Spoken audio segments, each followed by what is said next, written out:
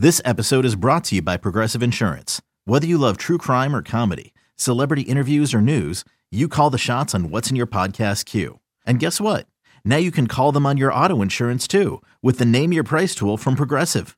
It works just the way it sounds. You tell Progressive how much you want to pay for car insurance, and they'll show you coverage options that fit your budget. Get your quote today at Progressive.com to join the over 28 million drivers who trust Progressive. Progressive Casualty Insurance Company and Affiliates.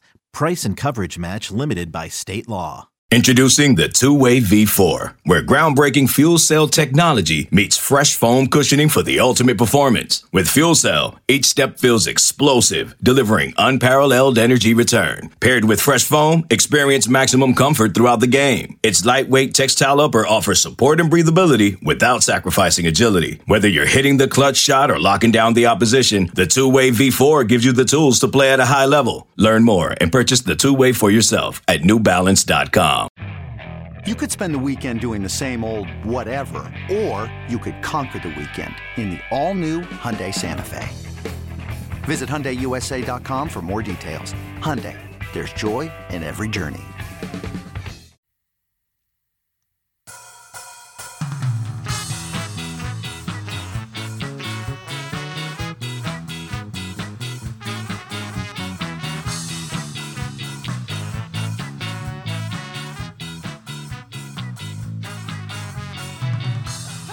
Welcome to On the Bench. I'm your host for this episode, Brendan Sonnone.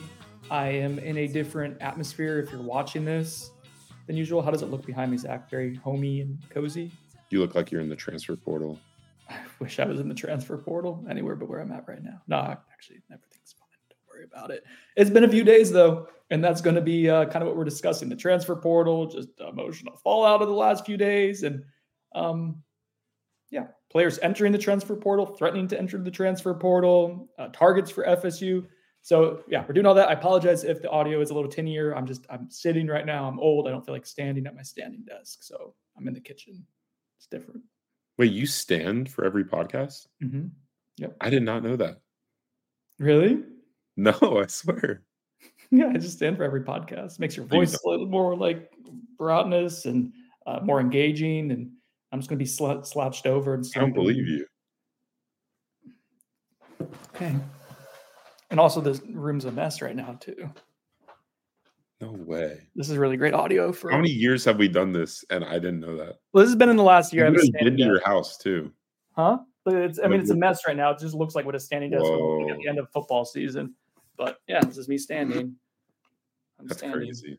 So, all right, well, I'll stand here now. You made me move. That's fine. The B-Zone Hotel. It's supposed to be the Gibson Inn Hotel, but it's B-Zone, so it's an antique.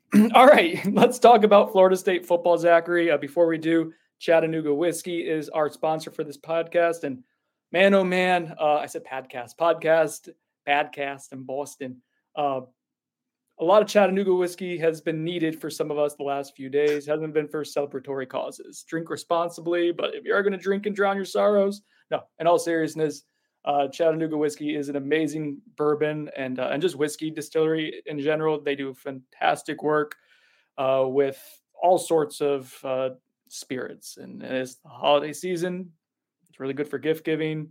It's a cool bottle. Here, I'm going to show you guys one. Got the bottled in bond right here. Almost done with this one. This is their 2018 one. It's from a couple years ago. But they do an amazing job with bourbon, with rye, with experimental batch stuff. We've had different people reach out and say they've gotten stuff for like holiday parties and for gifts, and would implore you to do the same. Chattanooga Whiskey does an amazing job. Drink it for celebrating, not for drowning sorrows would be my advice. And Zach, maybe FSU gets some of these transfers coming up the next week or two, and you finish off this recruiting class strong, you'll have reasons to be happy again. True that. Let's get into it. Do we want to start with, let's start off with just transfer portal stuff. So it opened on Monday. We're recording this here on Wednesday. And I think where I want to start, dude, is quarterback. It's been a discussion point for the last few weeks for us. Not to toot my own horn, that's exactly what I'm going to do. FSU will probably pursue a transfer quarterback. This is something that I've kind of laid the groundwork for a few weeks ago. There was some pushback at the time. I think at this point, it's pretty clear that FSU is exploring what a transfer quarterback would look like. The two names, Cameron Ward from Washington State and DJ Uiagalelei, getting better at it. Might be a name we have to learn how to pronounce quite often, from Oregon State. So those are the two prospects. We've reported about that on Noles 24/7. Not to say, Zach, that's like all it is, but those are the main two. Fair? Yeah, I think those are the priorities right now. What do we think of both of them as prospects? I think we should probably talk about their respective games, their backgrounds, provide context to our listeners who maybe aren't super familiar with those guys because they've both played in the West Coast. Well, one of them the last 2 years and another one the last year. Yeah, so Cam Ward is a prolific passer and he has some athleticism. He doesn't really scramble all that much, but I've kind of seen, some of his game film over the past few days, and his scrambling stuff reminds me a little bit of J-Trav. The fact that he can kind of escape pressure in the pocket. They use his running ability mostly near, the red zone. I think he has 8 rushing touchdowns this year, but he doesn't have over 200 rushing yards. So everything's, within reason. They're not using him like a Jaden Daniels where he's running, on half of his dropbacks. I think, the passing ability is pretty awesome. I think he has some of the same limitations that J-Trav has. I don't know that he throws the most accurate deep ball.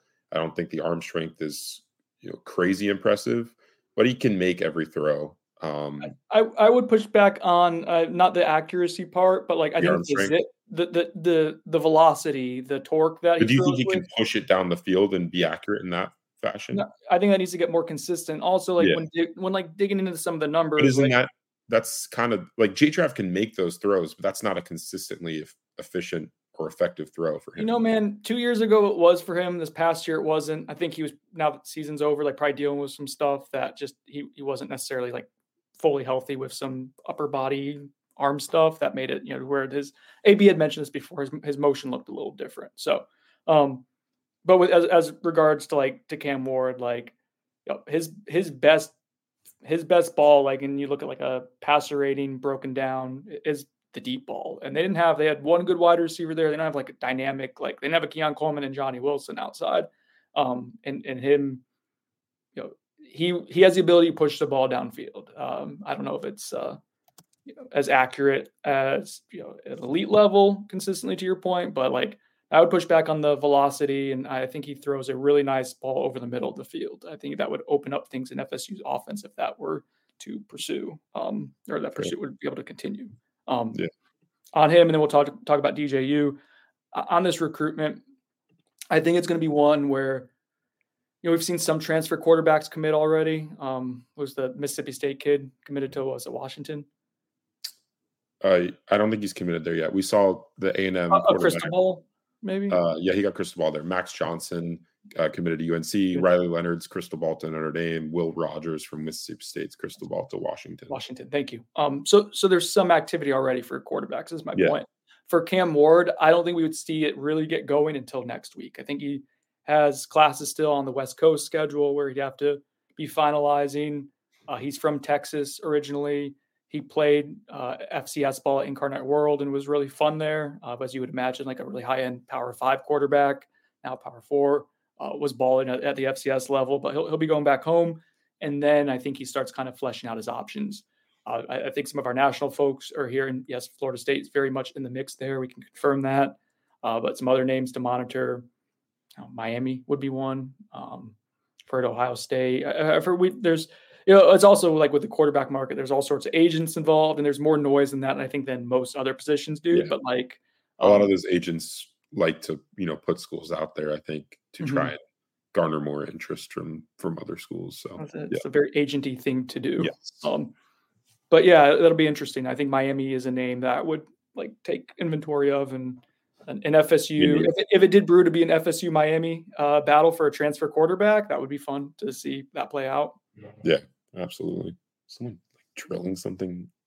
It sounds like a dog coughing in your house, but no, there's literally, I think there's someone drilling something next door. Yeah. All right. I was going to make a Miami quarterback development joke, but we can move along to DJ Uiagalelei. Damn it. I'm getting better at it, but it's still not smooth. Uiagalelei. I'm working on it. No, Like not it's something I want to be good at. Uiagalelei. Uiagalelei. There you go. Uiagalelei. All right, DJ Uiagalelei is another prospect. We've mentioned him for a little while. Like as soon as he entered the portal, that was a yes. Like pay attention to this name. Louisville was long associated with him. They just got their quarterback, that kid from Texas Tech. So I don't know who else is in that market. I think, Zach, that it's a Cam Ward 1A, DJU 1B type of deal, then a bit of a drop off. But anyways, the FSU seems to have interest. I think there's mutual interest. Who's more interested in whom is something to kind of flesh out and see the next few days here. But the DJU game, have you watched him? Because initially you were kind of like, I don't know about it. But then you watched Morgan State film and it changed your tune a little bit. He's just a winner. He wins a lot of games. Like he's won, for as much as people want to say that he struggled at Clemson, he won a ton of games at Clemson, and he continued that success at Oregon State with that impressive staff. I wouldn't call him like a game changer at quarterback, but he's also not as bad as maybe FSU fans might think he is after watching him at Clemson a few years ago. That might be a quarterback might be a Clemson problem at this point. Yeah, given which is amazing given where it was, 4 or 5 years ago. Exactly. I think what's funny is like one of DJ's best games at Clemson was against Florida State in 2022. He played out of his mind. He played extraordinarily he was making like NFL throws consistently in that game. So I think if that game tells you anything, like he's a legit, like good college quarterback. He has NFL traits. He's 6'5", over 250 pounds. He can run the ball. He's 250? No. I believe he's 250. Am I wrong on that? I'm looking it up. Hang on. This is a great podcast name. Yeah, 251 pounds. Oh boy, I knew he's big. I knew he was and he can run the ball too. CC thick, but I didn't know it was 250. Is that what he can run the ball saying? too? Right? Yeah. So like, he's got some impressive stuff. Throwing the football. He is a running threat. Obviously not a speedster at that size, but he's a physical running threat. And he's just, he'd be a leader, right? Like he's a guy that's played a ton of football at the college level, a guy that has been in big time moments, all across the country at Clemson and Oregon State. And I think Florida State makes a lot of sense. They have some connections to people around him, on the FSU coaching staff, and he could come back to the Southeast, play Clemson, in what would be a crazy storyline heading into next year. I thought Oregon State's offense is a lot of fun to watch too. Yeah. Like Coach Smith, what he did over there is cool. Their rushing attack is lethal. Yeah, it's that zone blocking. Like it feels, well, I don't know enough about it to say like it's Shanahan-esque, but I think there's a lot of those like stretch plays and then play action and misdirection off of it. And that worked very well for DJU and his skill set. He can push the ball downfield. He's mobile. The accuracy, I think kind of like with watching the throwing motion, we'd love to get like AB and Kev's thoughts on this, but like the throwing motion, I feel like it kind of is a big windup. So it leads to like some inconsistency with ball placement sometimes, but like he was a top 25 quarterback in both QBR and PFF. I may have mentioned that last week, but like PFF grade, people who grade stuff for a living, good. And then ESPN, it's QBR, which, not all ESPN metrics are necessarily fun to talk about right now, but QBR is usually a good indicator of efficiency throughout the course of a season. That's done obviously through like computer stuff. So eye test and analytics both kind of combined to say like, he was a top 25 quarterback this year, probably even better than that, like probably a top 15 or so. So both of those guys would be able to help you out immediately. And I think shore up a spot where it was a talking point, obviously, for the last week. It became a national talking point, unfortunately, for Florida State, but a position group that I think has some unknowns, fair to say, going into 2024. Yeah. There's a reason why you're looking at quarterback for the upcoming season. It's funny, when we first brought this up, I don't think either of us thought that we would get a chance to see both Tate Rodemaker and Brock Glenn in full game action, to finish out the season. We obviously get that data point. So does the Florida State staff. I think that's important to consider here. I get to see how both of those guys performed. And, this isn't to say that either of those guys' career at Florida State is just over, right? Like that's, I think the FSU staff, especially with Brock Glenn, feels pretty good about his future. I think they would have liked to not play him in his first ever start in an ACC championship game against a pretty good Louisville defense. An elite pass rush. They're top 5 Yeah. nationally going to the game in pressure rate. Yeah, exactly. So yeah, if they could have avoided that, they would have. But he was considered the best option to put in that game after Tate's concussion. And yeah, I mean, we'll kind of see what the future has for Brock Glenn. I still think that FSU believes in him. But yeah, I mean, I think this makes a lot of sense. We've both been saying it, Brendan. I brought it up on the national 24/7 sports, recruiting show a couple weeks ago, probably a month ago now. Just saying that it would make sense for Florida State to get that 1-year stopgap. And, we've seen FSU's name been mentioned for a guy like Dante Moore out of UCLA. Mm-hmm. He entered the transfer portal. He's a, true freshman. So he'd have 3 or 4 years or whatever left of eligibility. And I don't think that makes a whole lot of sense for Florida State.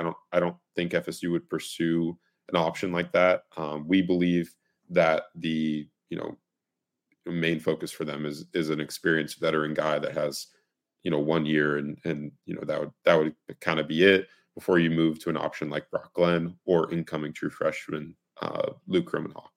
Yeah, I agree. That's well said. So let's move on. So that's the main thing at the quarterback board. Last note on that.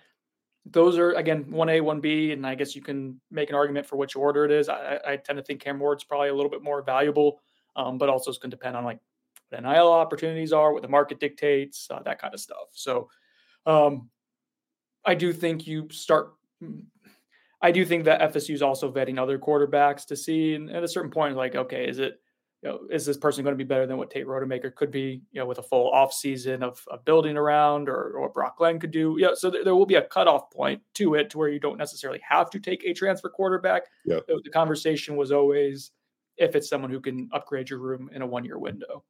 And that's kind of where, as we're vetting names and trying to figure out who makes sense, like that's what we're looking for. Quarterback, though, not the only position in the transfer portal that FSU is looking at. We've mentioned this for a long time too, Zach. That defensive end we expected to be a pretty sizable need for FSU. Let's talk real quick about the Patrick Payton news. I think being able to talk about that and then talking about what's happening with defensive end recruiting in the transfer portal need to kind of be linked together to some extent. So on Tuesday evening, Patrick Payton put out a tweet. I don't have it right in front of me. Not good producing on my end. Sorry, guys. Really, really busy. But basically said that he was planning to enter the transfer portal. That is the paraphrase there. So that is a guy who is an all ACC defensive rookie of the year 2 years ago, and then was very good this year, ascended, got better, a great running mate and complementary piece to Jared Verse, and someone you kind of have plans of building your defensive line around next year with what you're going to lose with Fabian Lovett, Braden Fisk, Verse. Yeah. So this is significant, right? And we put on Noles 24/7 yesterday evening. Some inside information, I would direct you to that. People are talking about all on social media right now. So I guess it's out there at this point that Patrick Payton wanted a lot of NIL opportunities. He wanted a lot of money to be retained and play for Florida State again. And he is deserving of a raise and of probably playing or getting, his play has spoke to having his market increase. But I think the disconnect there is that, as far as we can tell and from reporting we can do, the asking price is in the range, if not more than about what Jared Verse was making this past season. And Jared Verse was an all ACC defensive end. He was someone that probably would have been a day 1, if not an early day 2 pick if he had gone to the NFL draft. And while Pat Payton is extremely valuable and getting progressively better, he's not there yet at this point in his career. So you'd be paying for an expectation to get somewhere rather than also kind of paying for what you already had. And also with Jared, he was a borderline household name too. So when we talk about NIL opportunities and marketing opportunities, he was a Powerade commercial spokesperson, you know what I mean? So it's just not an apples to apples thing, Zach. And then finally, for extra context for that, and you can fill in the blanks for me here, Max, you're obviously well versed in this situation as well. Joshua Farmer also kind of gets in on the mix and starts quote tweeting Patrick Payton. And it was going to be the first time Joshua Farmer has played this game. last time it happened, it led to him returning to Florida State, kind of hat in hand after entering the transfer portal, and didn't have the market that he thought he had. Be interesting to see what happens the next few days. Darrell Jackson is someone who our eyes on as well, because usually when Josh does something, Darrell does too, or vice versa. I don't know for a fact that he would be following suit here, but it's worth monitoring. So that's what's happening. That's what we're measuring right now. Anything else to add to that, Zach? Malfunction. I think, I mean, the Darrell Jackson thing would be wild if he decided to leave, because I don't think he'd be eligible this coming season to play if he transferred again.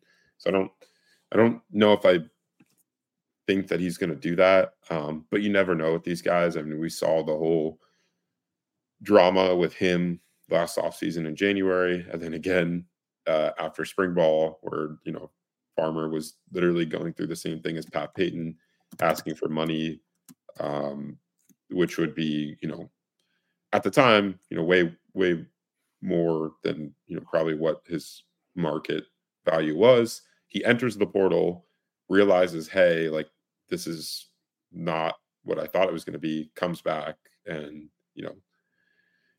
returns to FSU after only being in the portal for less than a day. So yeah, I mean, we'll see.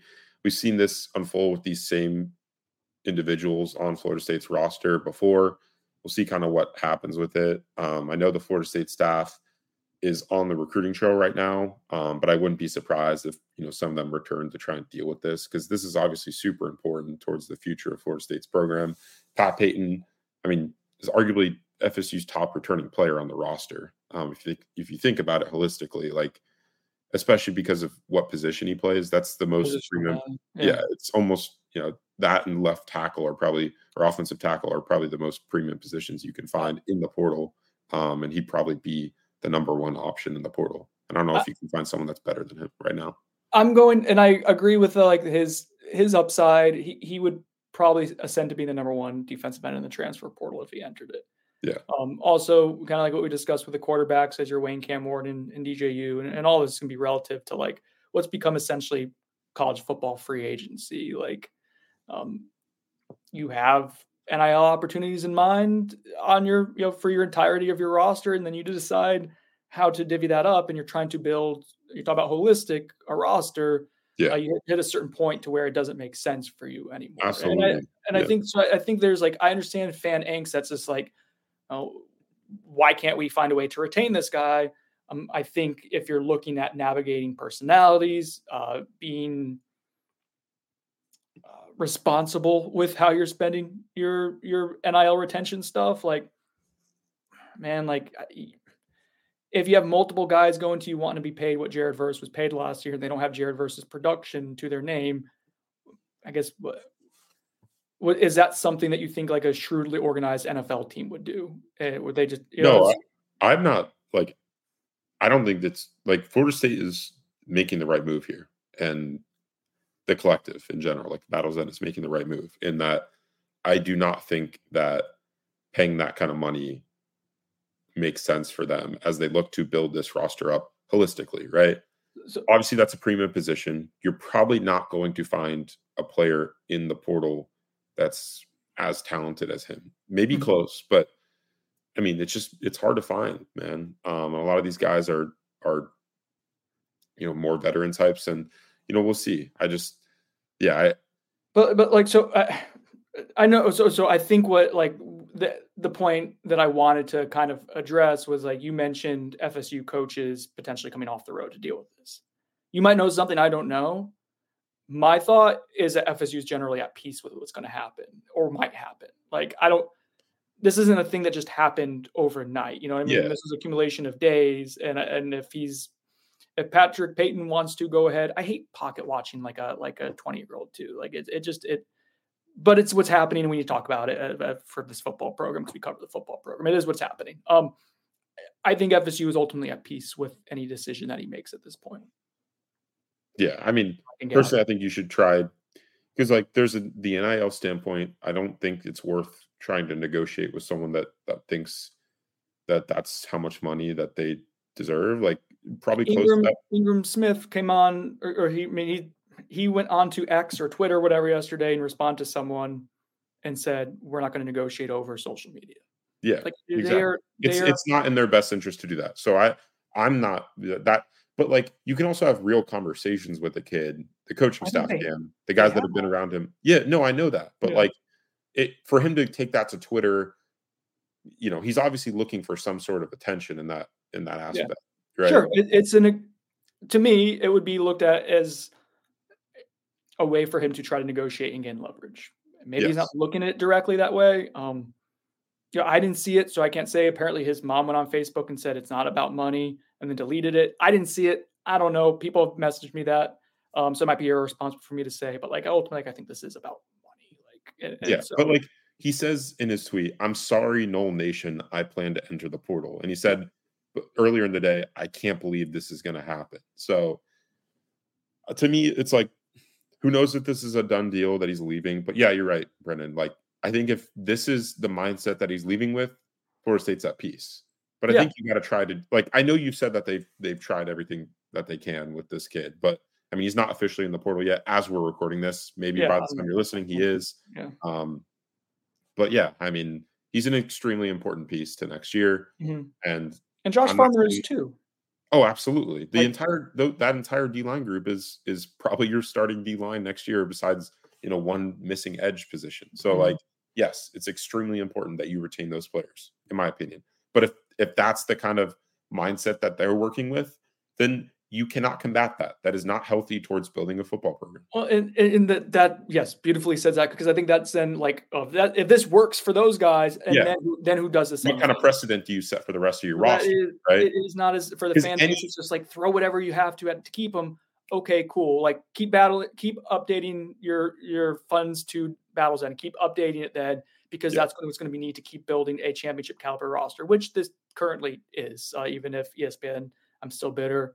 No, we're not going to go down that road right now. I got a buyer Sonone for you. Oh, great. Who's it sponsored by? The Turner Group. The Turner Group. If you want to, hey man, Trey Rowland saying if you just want to get out of this country right now and go ahead and buy a home somewhere like in the Virgin Islands or something like that, like Colin Turner can probably help you out with that. So Colin, Amy, Becky, everyone at the Turner Group does a fantastic job with the home buying process. My man Colin is just absolutely wrecked from the last few days. Totally understandable. Last few days have sucked. Last night was not a lot of fun for him either. But you know what is fun? Playing buy or Sonone. That's how we're going to cope with this. Buy or Sonone, Zach. Patrick Payton plays for FSU next season. As we're recording this at 9:30 a.m. on a Wednesday morning. You go first. Oh, okay. That's a buy for me. How come? I think generally you can follow precedent to kind of follow what's happened before, to project what's going to happen before. I've been wrong just assuming that what's happened before will happen again, right? Like that's not 100%. We just saw that this past weekend. But in general, like you mentioned, this isn't the first time that Josh Farmer has done stuff publicly. This is not the first time that Pat Payton has been looking to maybe leave the program based on thinking he can get more elsewhere. And both have returned and played for Florida State. So I think this is a really emotional time for players, understandably so. Like they got hosed. They had a goal that they set out. They worked extremely hard for it. They did everything that they were promised, or everything that they had to do with the goal in mind and was promised. If you did these things, you would get that and have a chance to achieve it. That got ripped away from them. They're now like, it is a few days afterwards, after the snub, and I think players are still processing it. Coaches, to your point earlier, Zach, are on the road, and there's this, like, yes, FSU is working diligently to try to help players process this, but you're also not there in person to do it, and so there's no football practice. There's just idle hands type of deal. So I say all this to say there's a lot of emotions happening right now. We will see. If Patrick Payton enters the transfer portal, that hasn't happened yet, there's still a chance that you can retain him too. Like there's still multiple steps to be had. And we will see if like Pat is doing something that is just totally in his best interest of financially finding something that he thinks his value is, or if it's potentially emotional.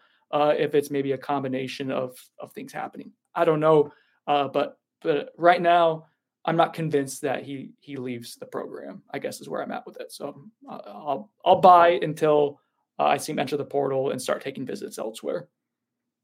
I guess also known just for the reason that because he's going to be such a huge priority for a ton of schools at a big position of need for pretty much anyone in the country, I think he's gonna garner some real NIL interest from some big time programs.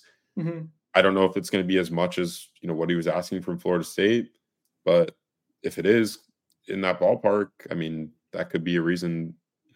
Maybe some schools are planning some ideas in his head that, hey, if you enter the portal, you'll get this much amount of money if you consider us. So I guess also known just for that reason. I think we're in coin flip territory for transparency, but we will see. And final point on this topic as we move to the transfer defensive end board, I have to say this roster is better with Patrick Payton on it. I'm not advocating for him to leave or for FSU to be all right, go. But at a certain point, you're building an entire roster and you're trying to sustain it with a lot of moving parts. So in an ideal world, you keep Patrick Payton, all things being equal, you keep Patrick Payton, but not all things are equal. There are ramifications to weigh if you give him what he wants. So defensive end recruiting, it was expected to be a position of need for FSU, Zach. Safely now is, and FSU, I think, not. This helped this report that we put out yesterday. And it's funny, we had this information before we knew for sure that something was happening with Pat. And it's then it all made sense. They were recruiting multiple defensive ends in the transfer portal and probably casting a wider net than maybe even we anticipated, with that being a pretty robust position for them anyways. So let's talk about what FSU is doing at transfer defensive end positions. You have the name of a few guys. I have the name of a few. But go ahead. Let's empty the clip and talk about who they're recruiting that we know of right now. Yeah, well, I think the first name that kind of emerged was Samuel Okunlola out of Pittsburgh. He has played 2 years at Pitt. He's actually the older brother of Miami offensive tackle signee, a true freshman, Samson Okunlola. He entered the portal on Monday, and Florida State immediately expressed interest. He tweeted that FSU had offered him a scholarship that night. FSU has been in contact a ton with Samuel Okunlola over the past few days. He is clearly a top priority for them at defensive end. I think that they're working on trying to set up a visit with him to get to Tallahassee at some point in the near future. We'll see kind of what unfolds with that. There's some big time programs that are after him. I would expect Miami to be interested. Washington is offered, Missouri, a few other schools. Did you mention? Sorry, I had to leave to get water. Did you mention the Miami connection with him? Yes, I did. Yeah, and yeah, he's a guy that I think FSU is going to fully pursue and try to land. We'll kind of see how his recruitment unfolds over the next couple of weeks. If he takes multiple visits, when that FSU visit takes place, is going to be important. And then the next guy I'll mention before we get to Brendan, Nate Clifton. He's a Vanderbilt defensive end, a team captain this past year for them. He's been a 3-year starter at Vandy. He's a better run defender than a pass rusher. He had 30 tackles and 5.5 sacks this past year and an interception. He had a 67.4 defensive grade per PFF. He is a low 4-star prospect in the transfer portal rankings with a 90 grade. He's a number 32 overall player and the number 3 defensive lineman in the portal right now. FSU went and saw him in person on Tuesday in the morning. Defensive coordinator Adam Fuller was there. And so, yeah, he had a bunch of schools come and visit him. Notre Dame was at his home on Monday night. Washington, a coach from Washington, was at meeting with him directly after his meeting with Adam Fuller Tuesday morning. And he is going to take some visits. I expect him to be at Washington this weekend for an OV. I think he could take 1 to 2 midweek official visits next week to possibly Auburn and Notre Dame. And then he told me the Florida State official visit is likely for that final weekend of December 15th through the 17th. So we'll be monitoring kind of where he gets on campus, but it seems like FSU has some legitimate interest in the 3-year starter, the 6'5", 280-pounder out of Vanderbilt. So those are two of the names. Two other ones are going to be some ACC names that might be familiar to you. Probably RJ Oben, defensive end at Duke. He was pretty productive this year for a really good defensive line for the Blue Devils. He had 27 quarterback pressures on the season. A much better pass rush player than a run defense player per PFF. 58.2 run defense, 73.2 pass rush, which talking about below average and above average. Against Florida State, he had 4 quarterback pressures. So someone who the staff scouted previously, has seen in person, see what he can do. And he's got some really good physical tools. Like he's 6'4", 260, well-built, looks the part. He's going to graduate. I'm saying words really weird today, Zach. I don't know what's happening. You're emotional. I am emotional and sleep deprived and just getting a ton of information pounded into my brain at any given time. So, kid show. So RJ Oben is a Duke graduate. I believe his dad has ties to like NFL, like works in the NFL somewhere in scouting department or something. Development or something like that. So point being, he's got a really good degree from Duke. This is an NFL decision for him. This is a decision that he wants to go to a school that will very likely like pave the path to him getting drafted because he has NFL tools, and it's just about harnessing it and putting it together, being in an elite strength and conditioning program. The schools that we've heard, in addition to Florida State with him, Notre Dame and Penn State. So like good programs. FSU has a really good track record of developing transfer portal defensive ends the last couple of years. So a selling point. I imagine this is more me connecting dots. I think he might ascend up the board. I don't have an idea of like who's number 1 on the board or whatever right now at defensive end. I think just connecting dots, him being a veteran, him coming from a good program, him having a dad who knows the game and like has some baseline level of maturity, you would assume with that. Like, I think he becomes a valuable asset for you in the transfer portal. You go after him. His dad's name is Roman Oben. He played at Louisville and was on the New York Giants. Well, he was an offensive lineman, I think. Played for a really long time. Tackle. Yeah. I remember. God, I'm getting old. I remember that name. The other name at defensive end that we can confirm right now, and I think there's a couple others that we haven't been able to pinpoint just yet, but I think we're getting an idea of like the net that's being cast, who they're interested in, guys who might be candidates to visit earlier if the recruitment goes in that direction. That's Kyle Kennard from Georgia Tech. Really, really premium like size. He's 6'5", 240 pounds, so a nice frame with length. Some pass rush skills obviously like are there. He's got 21 quarterback pressures. Good pass rush grade per PFF, 73.5. Good run defense grade too at 71.2. I think he dealt with an injury in the middle of the season. Looks like his role got diminished a little bit and didn't play as many snaps. Came off the bench, so he ended up like having some of his season that got. It's funny if you look at the PFF grids, you could sometimes see trends in the way the colors are presented, and a lot of average to good grades earlier in the year, below grades for a 3-game stretch in which he came off the bench in the middle of the season, and then some really good grades at the end of the year. So that's a guy who, if healthy, has, again, good size, good frame, someone who would potentially help you out. So those are 4 names right now. Again, I would imagine there's others. There's still guys entering the transfer portal. But yeah, FSU was very aggressive, I would say, early on this week in going ahead and trying to meet with a bunch of defensive ends and maybe set up official visits this week. And we will see what happens with that. Other portal stuff. What are we chasing? Who are we looking at? I guess what are some other like dots to connect here? And you guys can go to Noles 24/7 and see more, but let's talk about 1 or 2 other like dynamics that we're following here, Zach. Yeah, I think offensive line. Okay. Florida State usually takes a few offensive linemen in the portal. That's been kind of a trend over the past few years with Alex Atkins, and I think they'll do the same this year. I guess I'll give it to you. You know more about that situation for FSU than I do. Going into it, man, like I thought you maybe take one, like an interior offensive lineman of good value because you're going to lose Meach. You're going to lose Casey Roddick. You bring back Keandre Jones.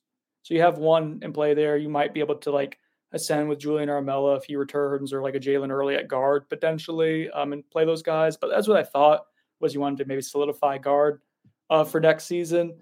But like kind of doing some digging on it and just following like some trends. I mean, if they can get a good offensive tackle, and I think there's some like solid ones in there, not elite ones, but like guys who are pretty good, I think you go after them. There's a kid from North Dakota who I liked.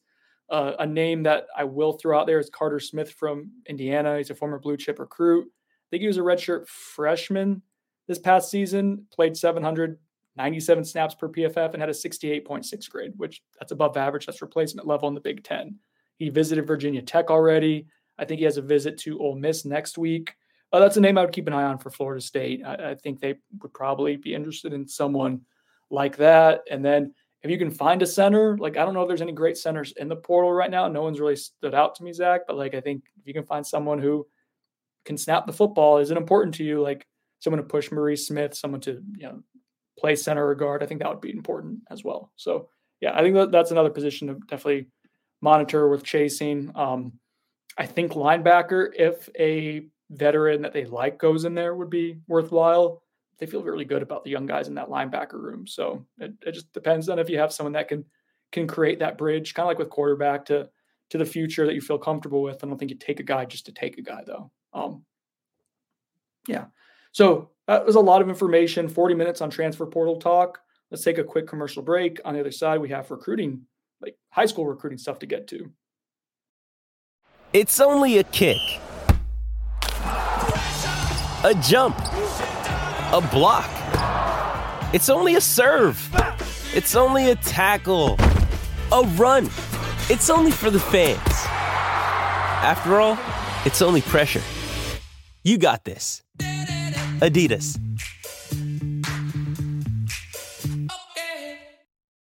When you need mealtime inspiration, it's worth shopping Kroger, where you'll find over 30,000 mouth-watering choices that excite your inner foodie. And no matter what tasty choice you make, you'll enjoy our everyday low prices, plus extra ways to save, like digital coupons worth over $600 each week. You can also save up to $1 off per gallon at the pump with fuel points. More savings and more inspiring flavors make shopping Kroger worth it every time. Kroger, fresh for everyone. Fuel restrictions apply.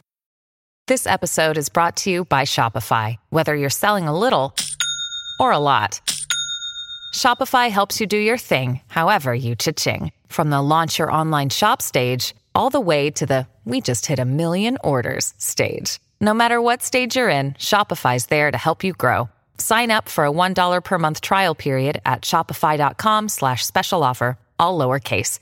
That's shopify.com/special offer. All right, welcome back to On the Bench. Unless you're watching the video, you were just watching us stare awkwardly to the ether for like a second. We are going to transition to talking about prep recruiting. But before we do that, real quick, let's talk about departures from the transfer portal. Okay, like guys are leaving, and we talked about Patrick Payton potentially doing it. Still hasn't happened as we're recording this episode. But there are some names who are noteworthy, guys who are pretty solid contributors, co-starter type of guys. No one that I thought was like a death knell like to your outlook for 2024, but Marcuston Douglas, start off with him, tight end who had over 100 receiving yards this season, was really like your third guy in the rotation. He'll leave. He'll probably go get a starting spot somewhere else. I don't think he ascended the way FSU really wanted him to throughout the year. We'll miss Biscuit. There were some fun moments. What was your favorite Biscuit moment? I mean, it's got to be the fake offensive tackle touchdowns. I would counter the butt catch was pretty good too. In that. Oh yeah. Yeah. No, that was Duke. That was Duke. He's made some fun plays. I mean, the play against Oklahoma and then Pittsburgh, those were two pretty clutch plays, and that play design just always seemed to work for Florida State when they called it. And yeah, I mean, as Alex Atkins said, Biscuit looks a lot like Darius Washington, so it works. If only the broadcast caught it. Kenny Dillingham's already offered him at Arizona State. I heard Maryland has been poking around on him, so.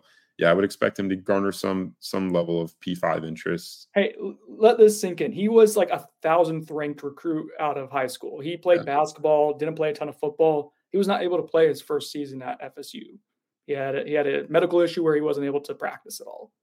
Look what he's developed into. Like a guy that Power 4 schools, out of start saying Power 4 and 5, are going after. Like development, scouting. it's where the long-term, like, people freaking out over the last few days and the Pat Payton stuff, like where FSU is going as a program, like you still have that infrastructure, is still what you are. You will be okay. Preston Daniel, another guy, like a walk-on turned someone who was helped, like by the end of his career was solid and helped out a lot on special teams. CJ Campbell, another walk-on who became valuable to you, very good on special teams. A hat tip to myself for helping scout and identify him. And I think told Kenny Dillingham about him one day, and then next day he was offered. So, wow. Yeah. Not to toot your own horn. Not to do. I would never do such a thing, but really appreciated CJ for like who he was as a player and what he did. Battled through his own injuries. I think it's kind of a big loss for Florida State when it comes to player hosts, like for recruiting visits. CJ was one of their favorite guys to host. Yeah, he was. Yes, he was. And someone who helped out too, like on the field. That he might be the biggest loss to date, in my estimation. Yeah, I mean, if Pat Payton goes in the portal, he hasn't entered the portal yet. Obviously, thank you. Yeah, but I agree. I think he's just a great guy to have in the program. Didn't get a ton of burn at running back, but you saw the flashes there, so he'll get a chance somewhere. It was cool seeing the social media reaction too. Like Mike Norvell doesn't always like do the stamp of approval for everyone who leaves, and I think he liked Biscuit, and I think he liked Preston Daniel. Those weren't like bad blood type of deals, from what I can gather. But like, CJ Campbell had a cool story and self-made and valuable in many ways to the program. So that's. I'm not heartbroken, but I wish we got to still cover CJ. I enjoyed him and what he brought to the program from that dynamic. Quayshawn Sapp entered the transfer portal, Daughtry Richardson. So some younger offensive linemen who just haven't materialized and looks like they probably won't. I think you got to start looking at like, all right, what's happening with some of the O-line development here? Do you have enough young players in position to step up? Like that is going to be important as they start kind of filtering off the roster. That's a talking point. That's something to monitor there. Who else? Who else is Ayobami Tafasi? Let's talk about him real quick, because I know message borders everywhere are heartbroken. We were part of gassing up like, hey, this kid has a lot of physical tools. He still has a lot of physical tools. If someone can rein it in to where he's more disciplined as far as his assignment on the field, like he's going to be a dominant defensive lineman. But Odell Higgins is a really good coach, and you kind of seen what he's done with a ton of the guys that he's produced. For him to not really materialize into anything other than a scout team player for FSU says a lot. I don't think that's FSU. I don't think. It's and there's off-field stuff there that is noteworty as well. But nothing. And not like red flag. No, nothing like bad. It's just. He'll have to do some maturing wherever he goes in order to become a rotational player. He's a very emotional, strong passion guy. So yes, which you can that can be used to you fuel your on-field play, but you also got to rate it in off the field, which I think was kind of an issue. This smells really good.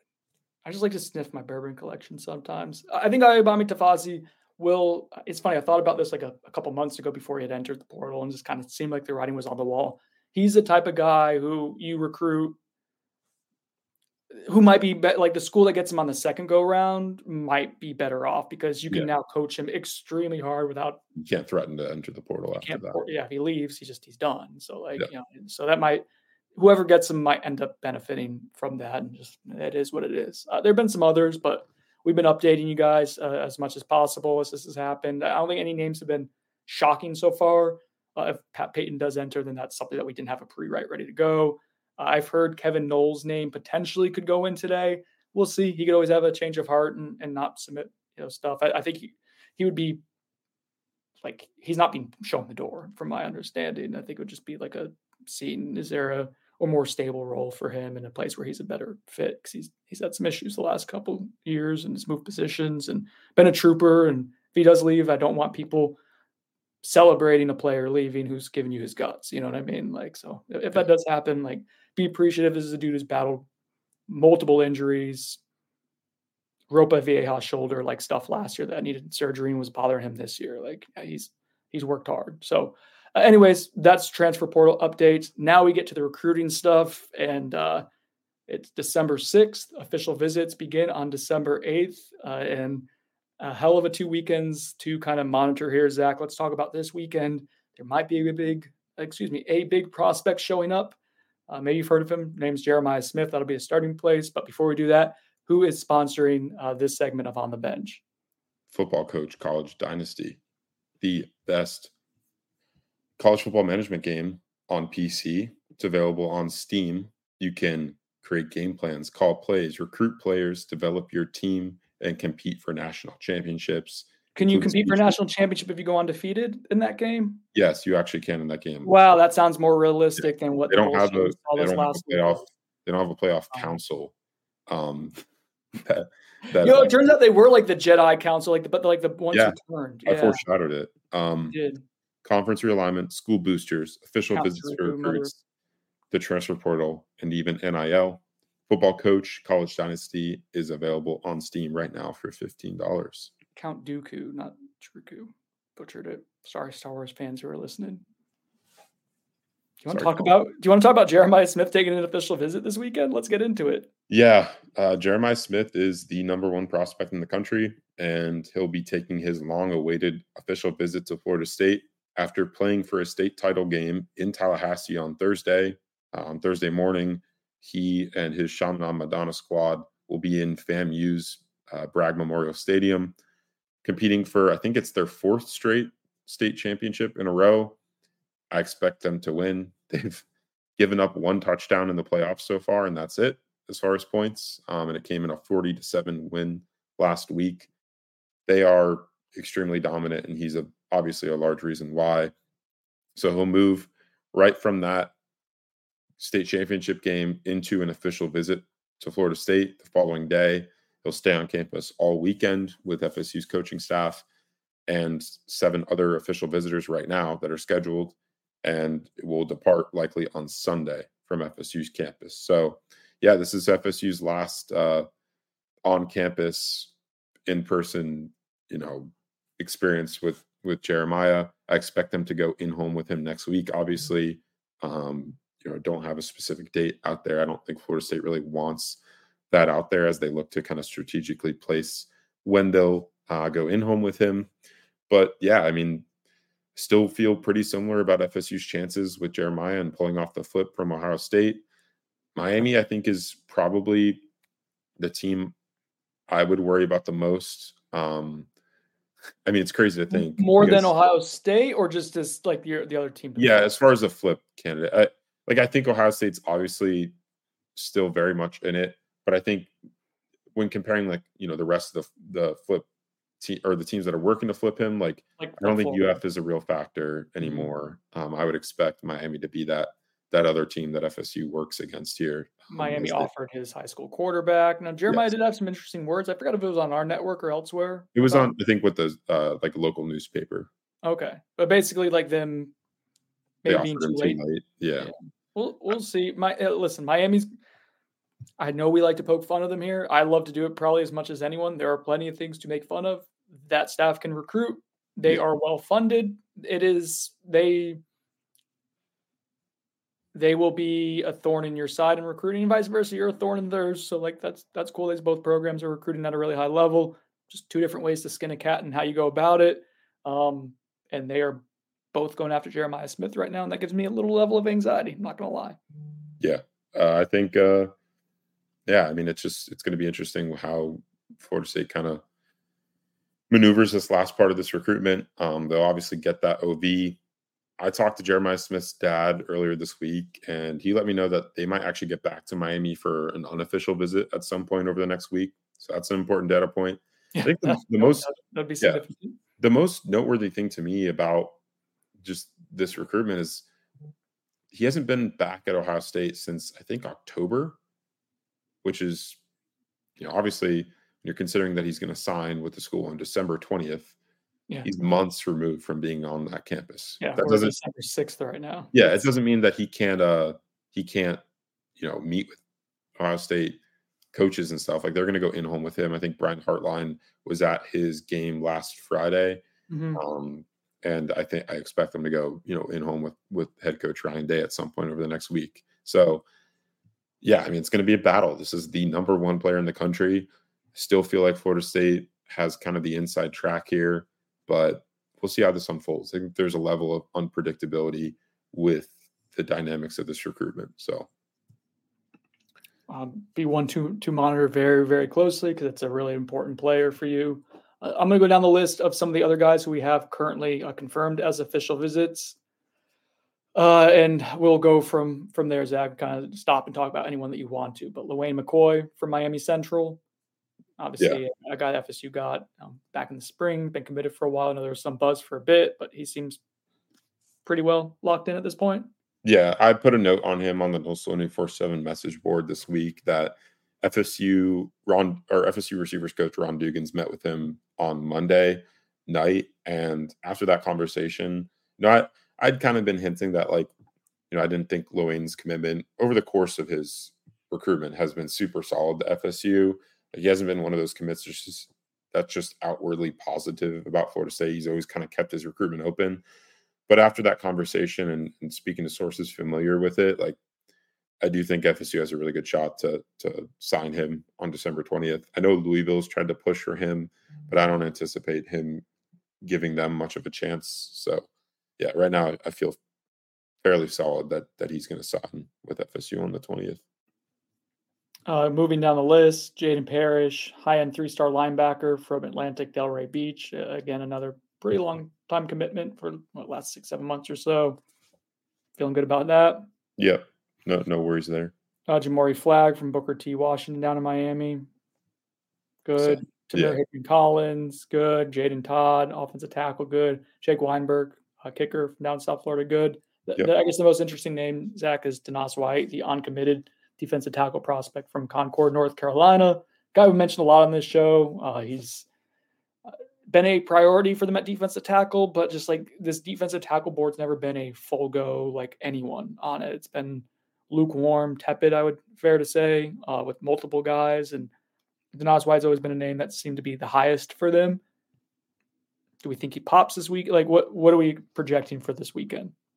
Yeah, if he makes it in, which I expect him to make it in for the OV, I think Florida State is likely to have him end up in the class. I was always kind of just waiting to see if any other school would jump in the mix as far as like trying to get him on campus. As of right now, I think FSU is the only planned OV. I know Miami is kind of working to get in the mix in that recruitment. I don't know if they're trying to get him on campus for like the final weekend. But yeah, if he makes it to FSU's campus this weekend, I would feel pretty good that he ends up in FSU's class. That's it for planned official visitors. If there's any surprises, we'll let you know if there is a surprise. I'm not saying there will be a surprise because that's not what I'm saying. You said it. No, I didn't. But if anyone does show up, we will work very diligently to confirm it, whether by seeing them arrive or trying to work sourcing. But no guarantees. We will see.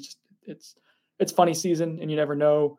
I do think there's a pretty good chance we'll see some official visitors starting this weekend from the transfer portal rink, I should say. We don't know who yet, but I will say this. For transfer recruiting, getting the first OV is important. It's kind of the opposite with high school stuff. Like Zach's talking about, timing with Jeremiah Smith and how you want to time that up. We'll talk about some guys for next weekend coming up here as well for OVs and having the last one. Like, it is important. Transfer stuff, it moves at a much different speed. Getting a good early impression and potentially having the chance to shut things down matters. So yeah. I think it'd be very telling to see who shows up for the first OV and they're able to kind of finalize things during it. Last talking point, Twitter, Instagram, social media stuff, a buzz yesterday with the notion that KJ Bolden stripped some aspects of his FSU fanaticism out of his social accounts. What's real with that, Zach? What isn't? And why is there maybe stuff worth monitoring?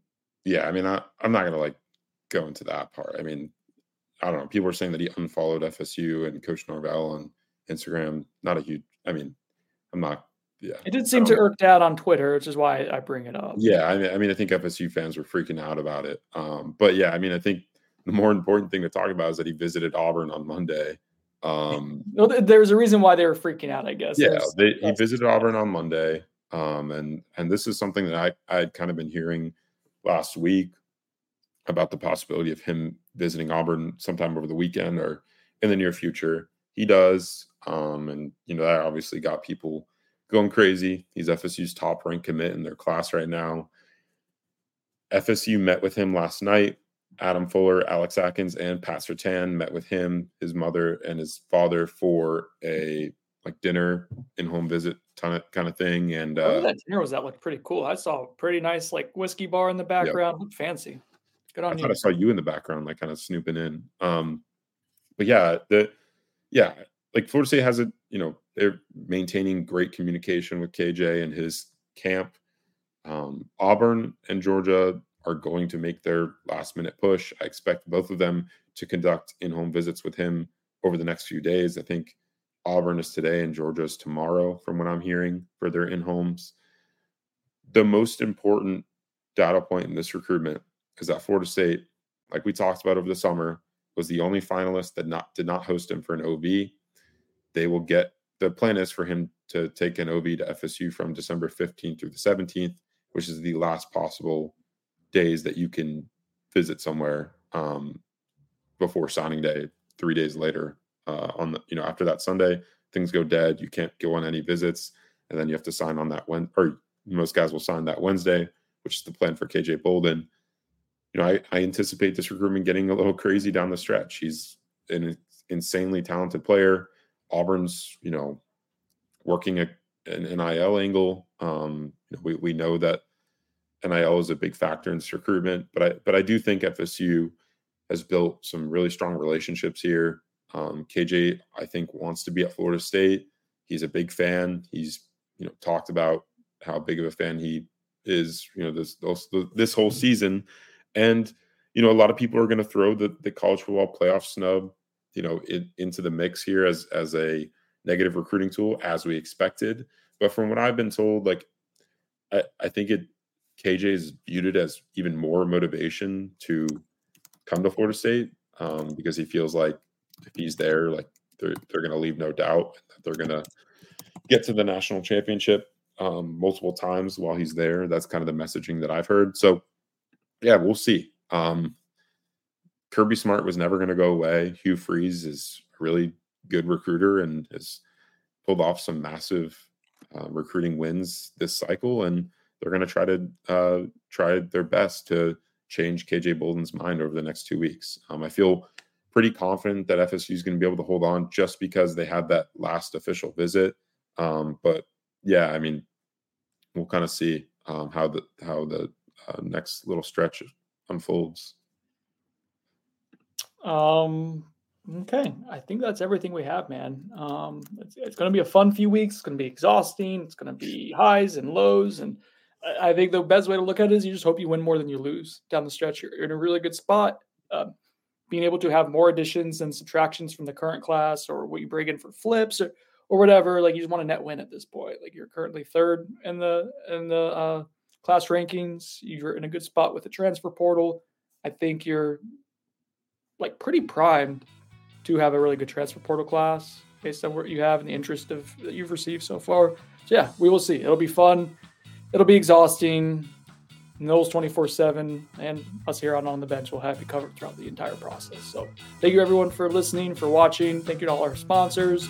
We'll talk to you guys maybe later this week, maybe not. I don't know.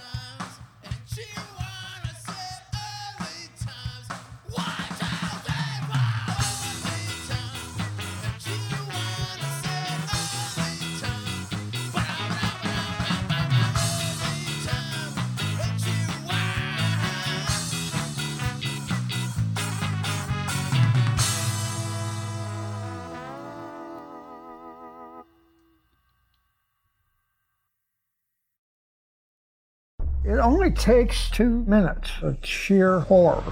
A new Paramount Plus original docuseries. We were dealing with a serial killer preying on elderly women. A cold-blooded killer hidden in plain sight. He's suffocating people with the pillows. Leaving corpses all over Texas. How did it happen? I was responsible for her. The guilt is immeasurable. They covered it up. Pillowcase Murders, now streaming exclusively on Paramount Plus.